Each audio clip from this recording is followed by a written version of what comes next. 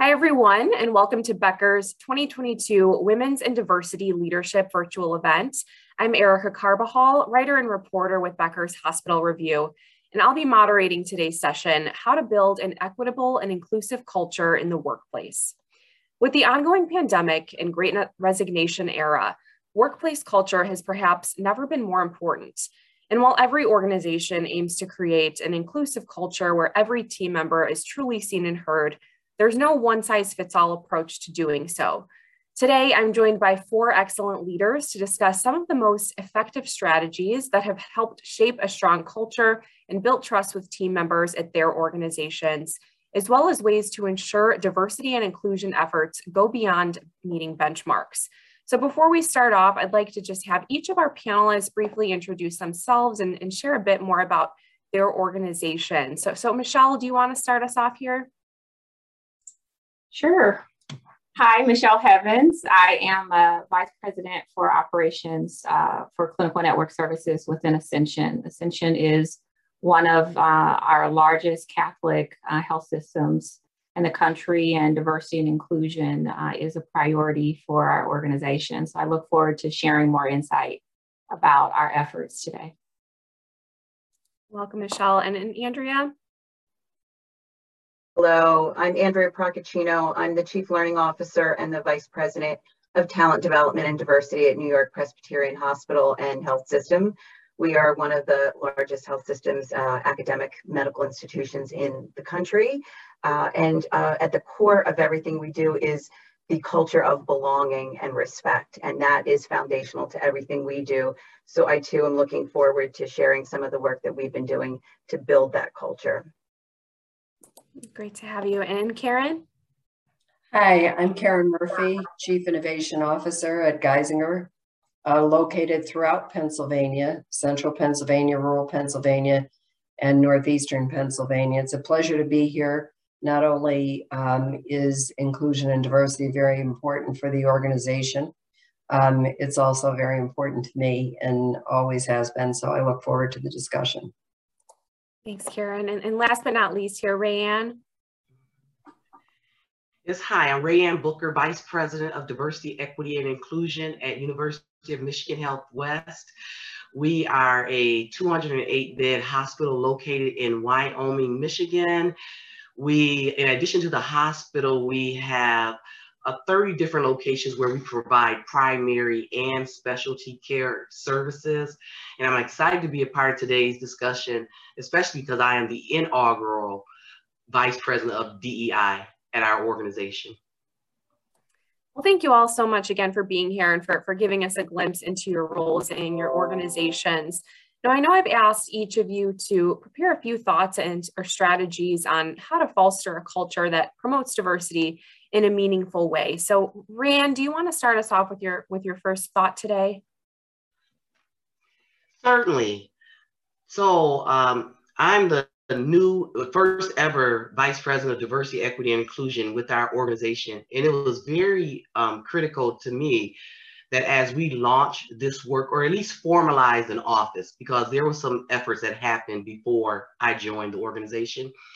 But as we formalized the work of this new department, it was one of my top priorities was ensuring that we developed common language and shared understanding of what we mean as an organization when we use those three terms: diversity, equity, and inclusion. Because within healthcare and across different industries, people apply different meanings to those terms. And I find based on how we're defining those terms, we can either be making progress in this space or unintentionally be undermining our efforts. And so at our organization, we early on developed a 5-element framework where we were clearly communicating to our organization what diversity means, what equity means, the importance of cultural competency, the importance of a demonstrated individual and organizational commitment, and our end goal, which is inclusion. And if we're doing our work effectively and achieving inclusion, we'll be promoting full participation of all of our community members. Inclusion will be reflected in our individual and organizational outcomes. Everyone will be receiving the care that they need. And so that 5-element framework, that common language and shared understanding is presented to all of our new employees. It's incorporated in all of our trainings. And to me, it's a foundational step for any organization that's looking to be effective in this space. Absolutely. Thank you. I'm so glad you brought up the aspect of starting with the fundamentals there. I think it's something that sounds so simple, but in many cases not clearly defined. And can we, before we move on, let's differentiate between equitable and inclusive.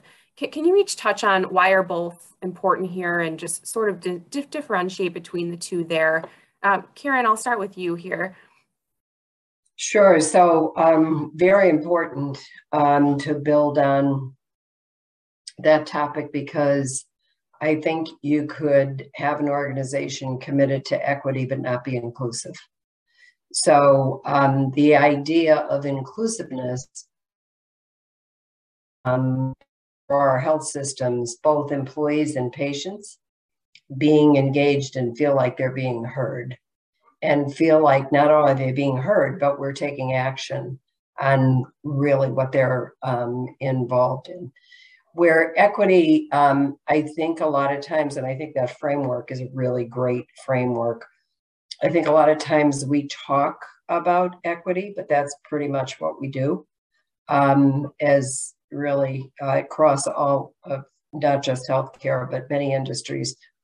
So for equity to really understand what we mean by that, and really as an organizational value, that everyone in the organizational can articulate what that means. What does equity mean, and why are we concerned about equity? Absolutely. It reminds me of a previous panel session we had. The session was focused on getting a seat at the table, and it just sort of takes me back to that of the difference between getting a seat at the table and truly being seen and heard at the table. And Karen, one of the points you shared with me relates a bit back to what Rayanne had shared in terms of establishing an organizational value. Can you expand a bit on that thought? So I think that organizational values begin at the governing board. And I think in terms of a strong culture is reflective of what the governing board's values are.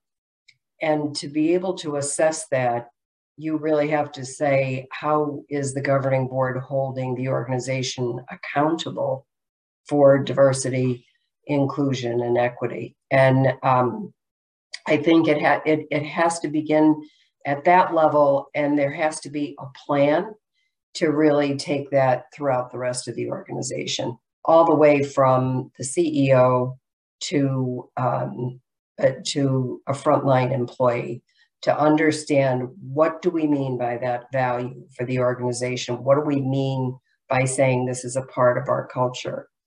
I think the accountability metrics really from a board is how often do you report on diversity, equity, and inclusion? How often, what standards do you measure the organization by to make sure we're meeting those goals, so that we're really living the culture? We're not just talking about the culture. On another, we just also had appointed an inaugural officer, Kim Durango, and she's going to speak on another Becker's conference on this topic. But I think that's a perfect example of an executive level individual being responsible to carry out that strategy and be the voice between the organization and the governing board. But I really think in order to have any aspect of your culture, it really starts at the top of the organization. Absolutely. Sounds like that chain of command structure, an element there. And Andrea, how about at New York Presbyterian? What are some effective strategies or key thoughts you have there? Well, about 6-7 years ago, we created our Respect Credo, and that outlines our true north, our compass on how every one of the values we adhere to, how we're going to respect one another as teammates, as people, as individuals, as human beings. And we embedded into that language language around diversity, inclusion, equity, and belonging. And it has now become more of our respect and belonging credo. And this really guides everything that we do. And one of the approaches that we took in kind of rolling this out was making sure that everyone knows they have a voice in the organization and that their voice matters and that they matter as an individual. And it's about raising awareness to each other, to our stories, to our shared experiences, because we are all not alike. And it's in doing that, in raising that awareness and learning about the differences that make us stronger together, that creates a sense of respect among teammates. So we implemented something that we call Dialogues in Diversity about 5 years ago, which has just been transformational in our culture in really strengthening this level of respect and awareness about around the differences. And what these are is we do about anywhere from 4 to 8 of these a year. It seems that they're growing because they become so popular. Prior to COVID, they were done, kind of live streamed to everyone's desktop. Now it's all done during, via Zoom instead of being live at different locations. And what we do is we have a topic. And these are topics that the employees can weigh in on, things that matter to them, things that are happening in their lives and their communities on the national stage that are affecting them, and are affecting them as people, not just as employees, but as human beings. Topics such as how to create a sense of belonging for transgender and gender nonconforming employees, understanding neurodiversity and creating acceptance and inclusivity in the workplace. We have topics around spirituality and religion and how they come together, how they converge and diverge in patient care. We talk about, we do celebrations of different cultures, like for Black History Month, or we talk about the stigma of, addiction and how do we break that in the workplace. And what we do is we have a moderated panel that's not scripted, and it's, employees can ask live questions and everything's on the table. So it is an open, safe space for people to talk about their lived experiences, to talk about their perspectives, to get people to see things in different ways. And we talk about what we can be doing differently as a health system to support employees of this particular, in this particular situation or population, or how do we change our care model to better be reflective and inclusive, if you will. And as I said, it's just been transformational because employees feel that they can say whatever they want to in a respectful, professional manner. They're heard. And then we encourage the managers. We videotape them. We put together discussion guides for the leaders and post them on our D&I page. And then the leaders can continue that conversation back at the unit or department level and really take it down to, what does this mean for us? And how does this change what we're doing in our day-to-day work, or who we are as human beings, or how we relate to one another as a team? And we also continue the conversations in our inclusion groups. So each campus has an inclusion group. Rather than a one-dimensional employee resource group, we have a more broader inclusion group that looks at the intersectionality of race with gender, or race with religion, or race with sexual orientation, et cetera. And they continue that conversation down even at the campus level together and say, okay, how is this going to impact, or how can we impact the business model or the work that we're producing at that campus or dealing with the local community that we serve? So these dialogues have been something that people rely on to really heighten that awareness and get a better, deeper understanding of the person that you're working alongside with every single day. And in the times of COVID, they've become these inspirational moments for staff that are exhausted and going through their own PTSD. Now, we're in New York in the counties. We've been at the epicenter of the epicenter since day one with this pandemic.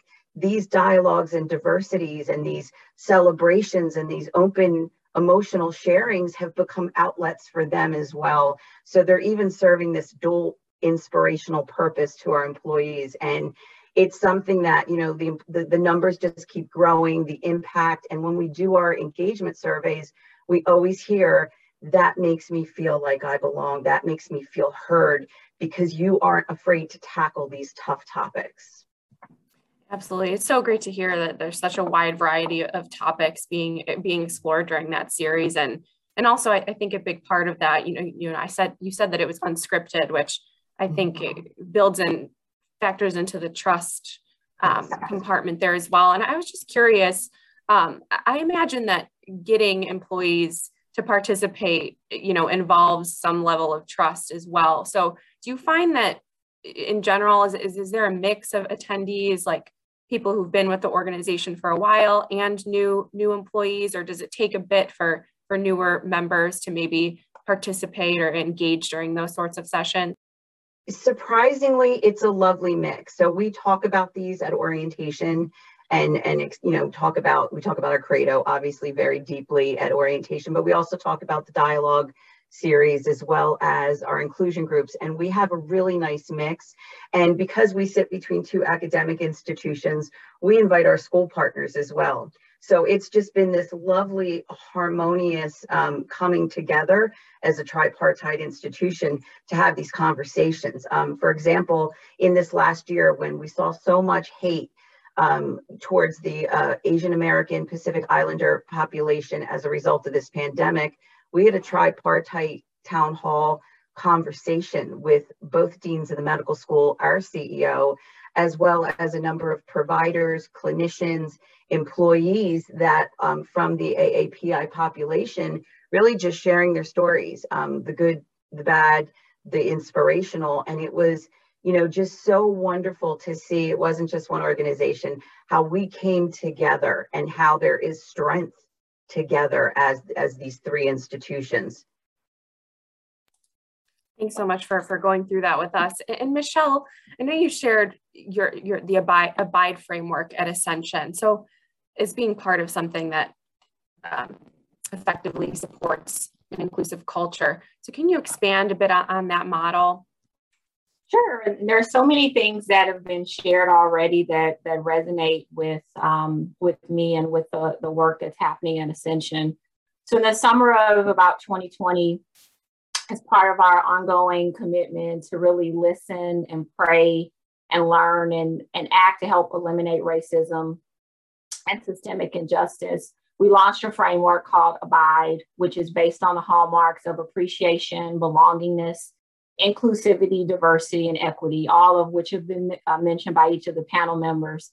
They're a demonstration of our historic mission, our values, and also our commitment to social justice. We really designed this approach to lead with inclusion as well, which has been mentioned by several leaders today, which is also consistent with the principles in Catholic social teaching and our identity as a ministry of the church.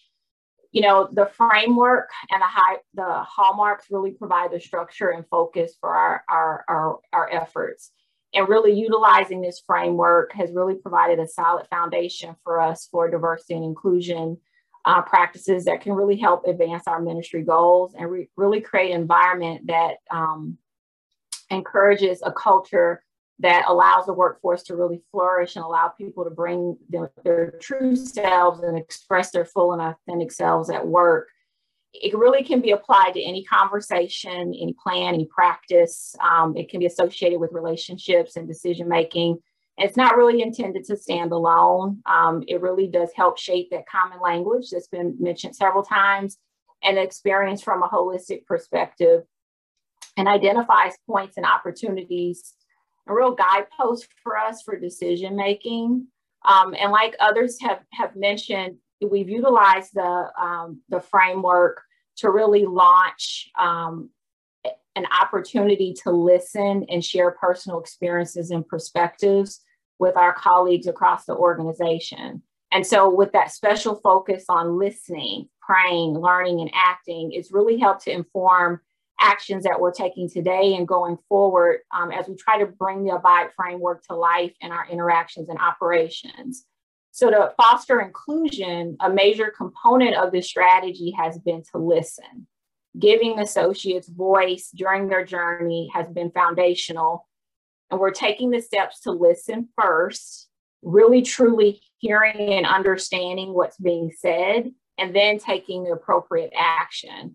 And it's really been important because inclusion shows up, as others have said, in how we value differences, welcome individuals to serve with us, really ensure that associates have an opportunity to attain their full potential. And when you I think the last thing I'll say is when you think about the framework, it was established with the belief that if we lead with inclusion, we'll create a culture where associates feel valued, they will feel appreciated for the value that they bring to the ministry. And that has really been foundational to the Abide framework and our efforts overall.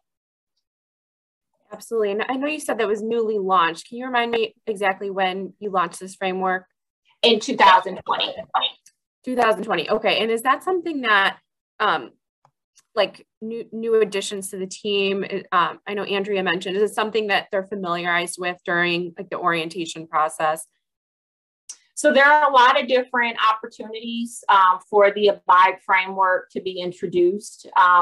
The way that we really started to circulate the framework was through various communication strategies across the organization.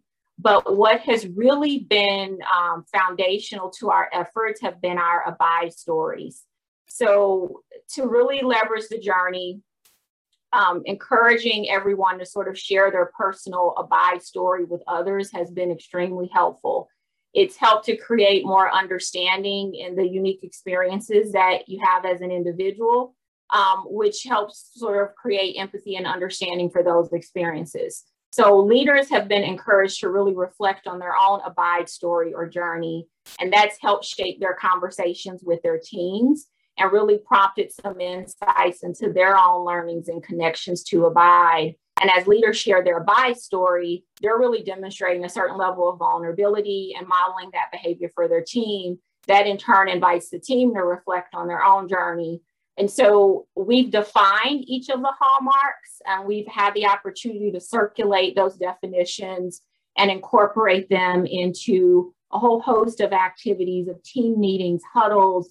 There are different ways to integrate the hallmarks into conversation. The Abide stories have been a safe way to really introduce not only the hallmarks, but to also, again, give an individual an opportunity to share their story and really encourage some dialogue about what we're hearing within that story. So there's not really one best way to do it. We've sort of approached it in multiple different ways. Absolutely. Thank you so much for explaining that, Michelle. And Ryan, if you're ready to share your next point of what's, worked at University of Michigan West. Well, at our hospital, we've been very successful in a number of areas as it relates to DEI, but one that I'm especially excited about, and I think a lot of organizations maybe miss this step in the DEI space, and I think it's taking this time to benchmark where you are as an organization when it comes to DEI and clearly defining where you are headed when it comes to DEI. Lots of times organizations roll out a myriad of activities, well-intended activities, but that risk missing the mark because we have not clearly defined the mark. So early on at our organization, we took the time while even getting some activities up and running, some of the programs that have been shared so far this afternoon, we have some of those similar programs. Along with that, we also took the time to do a climate assessment of our organization to benchmark where are we when it comes to diversity, equity, and inclusion. And then also to develop a strategic plan. So what does it look like to embed DEI-related actions and goals throughout the fabric of the organization, building ownership, building accountability. And so that has been very exciting. It's interesting to me, when I started my job, I said, if folks, when it comes to DEI, and if someone is asking the question, what is happening in DEI at University of Michigan Health West? And if your next thought is to call the DEI department, we're probably not doing our work as well as we should be, because it's a thread that runs throughout all facets of the organization. You should be able to call our patient experience areas, find out what's happening there. You could call our finance department and find out what's happening as it relates to supplier diversity. You could contact human resources and learn more about employee resource groups and learning and development programs. So that has been very exciting for me as it relates to our work. We have more than 30 key performance indicator leads. So these are individuals, some of which are senior leaders who own DEI goals. So for example, our chief financial officer owns our supplier diversity goal. And those goals are built into their job responsibilities, and they are held accountable to achieve them. And so for me, it's a great way with the strategic plan. I think it helps people to better understand the importance of this work, to know that we're being strategic about it and very mindful about it, and to help others, everyone, to better understand that all of us have a role to play when it comes to DEI, not just one department. Absolutely. It's a great point in terms of diversity efforts being built into leadership across different departments. And I saw head nods across the board from our panelists here. Did anyone want to weigh in on Rayanne's thoughts here? Yeah, I can say that we've done the same thing. Before we even started setting up governance and framework, we went through that exercise of really taking a temp check of where we have been, where we were currently, what the landscape was, and where we wanted to go, and building into that fluidity that you're able to pivot and be agile enough to deal with what happens, such as everything we faced with all the racial injustice bubbling the way it has in the last 2 years. So I think that is a really key point, and I agree, we went down the same path. I was just going to add that I agree also with Rayanne for a couple of reasons. First of all, data is factual. So it's not perception. You look at the data, you can demonstrate the facts. The second part I think is important is a lot of times with programs with DE&I,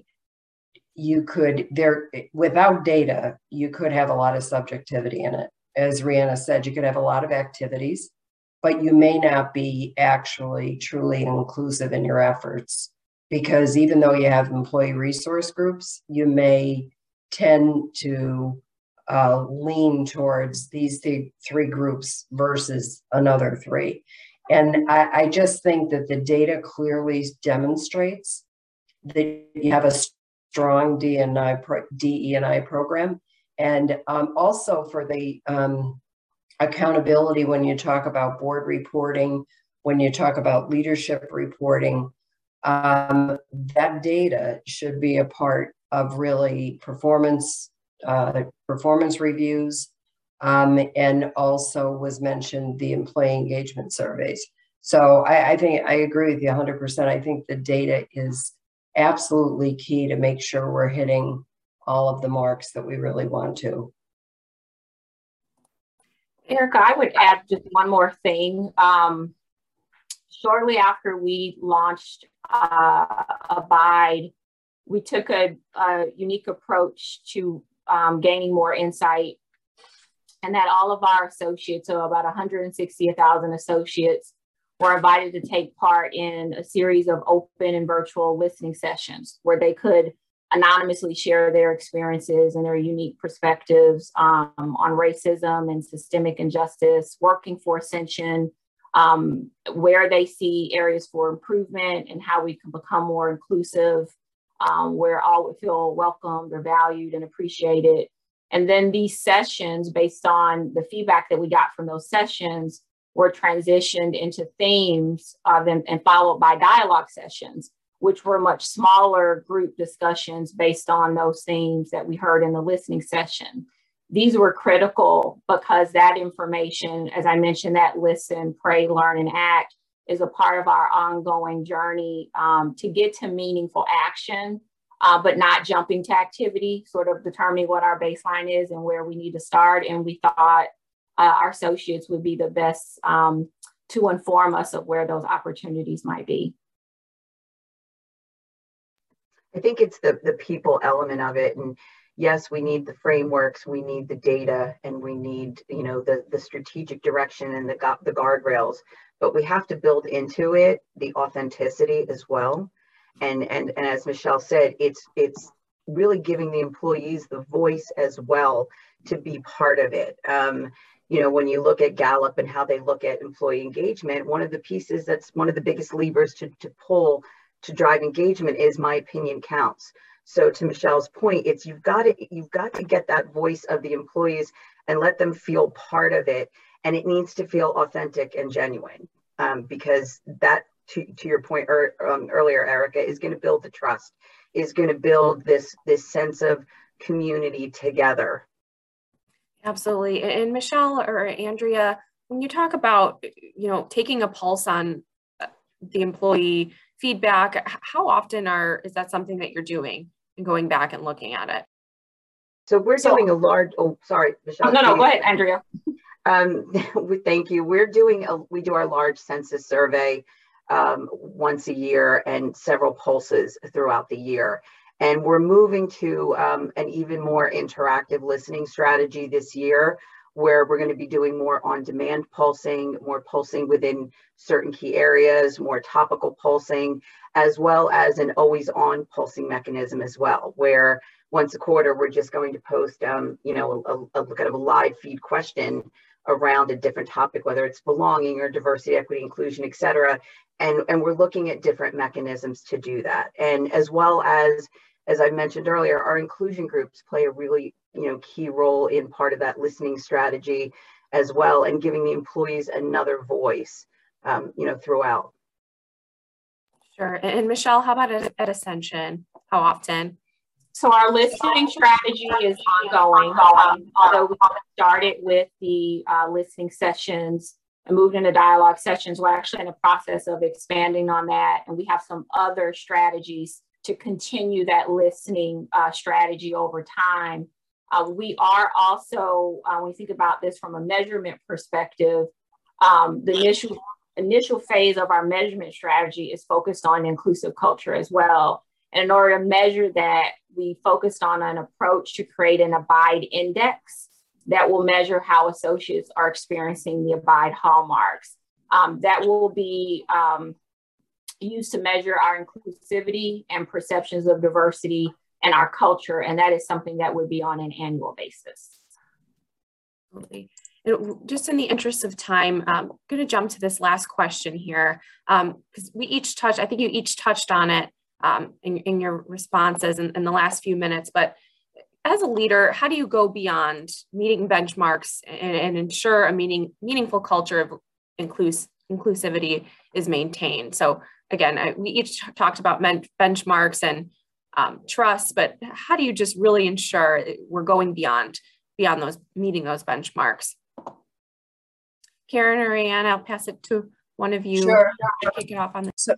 So I think the most important as a leader is not only awareness or, and I can speak being as a leader in a different part of the organization. Going back to Michelle's point, listening is the most important. So you want to have a relationship with your team that you're listening. And while you might have a great plan, we all have to be honest and say not 100% is going to be engaged in that plan. And I think as a leader, when you do recognize that there is an issue, that a true culture would be that you react to that issue.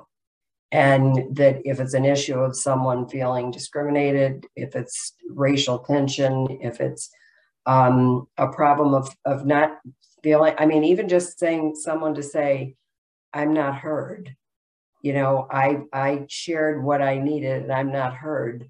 I think as a leader, we have the obligation, each one of us, to be sure that we understand what our team's feelings are, and that if we really have this culture of diversity, equity, and inclusion, then we should be held accountable for the effectiveness of our listening. Yes. Yes, I agree wholeheartedly with Karen's response, and I love what you said about being heard.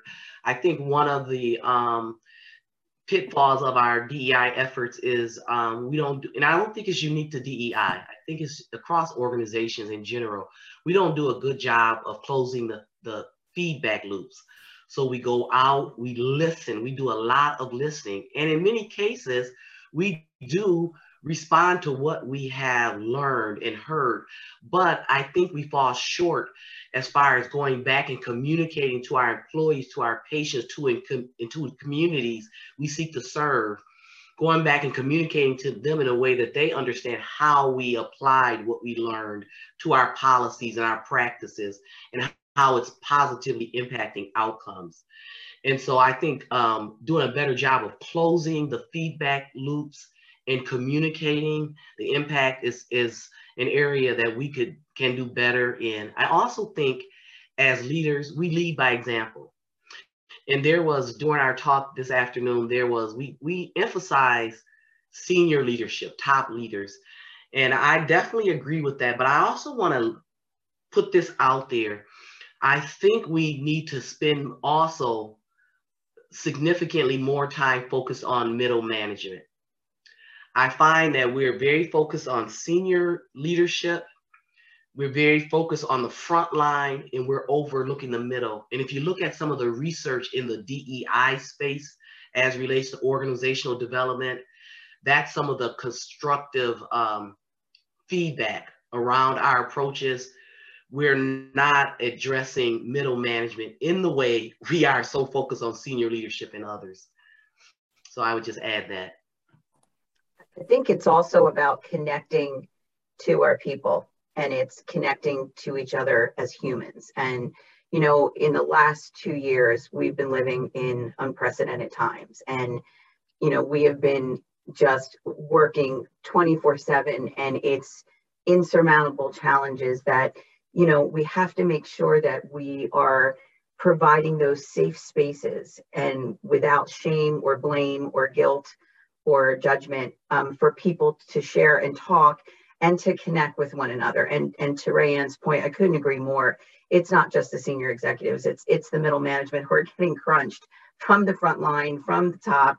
And you have to look at leadership. And we've been doing work to really look at the DNA of an MYP leader, because it is changing in this new world that we're living in, and leading through chaos and crisis has really had us to pivot and do things and look at things a little differently. And it's that authentic, vulnerable leadership where you can have that conversation. You can share your own experiences and be humble and say, I didn't realize that. Wow, I'd love to hear your story.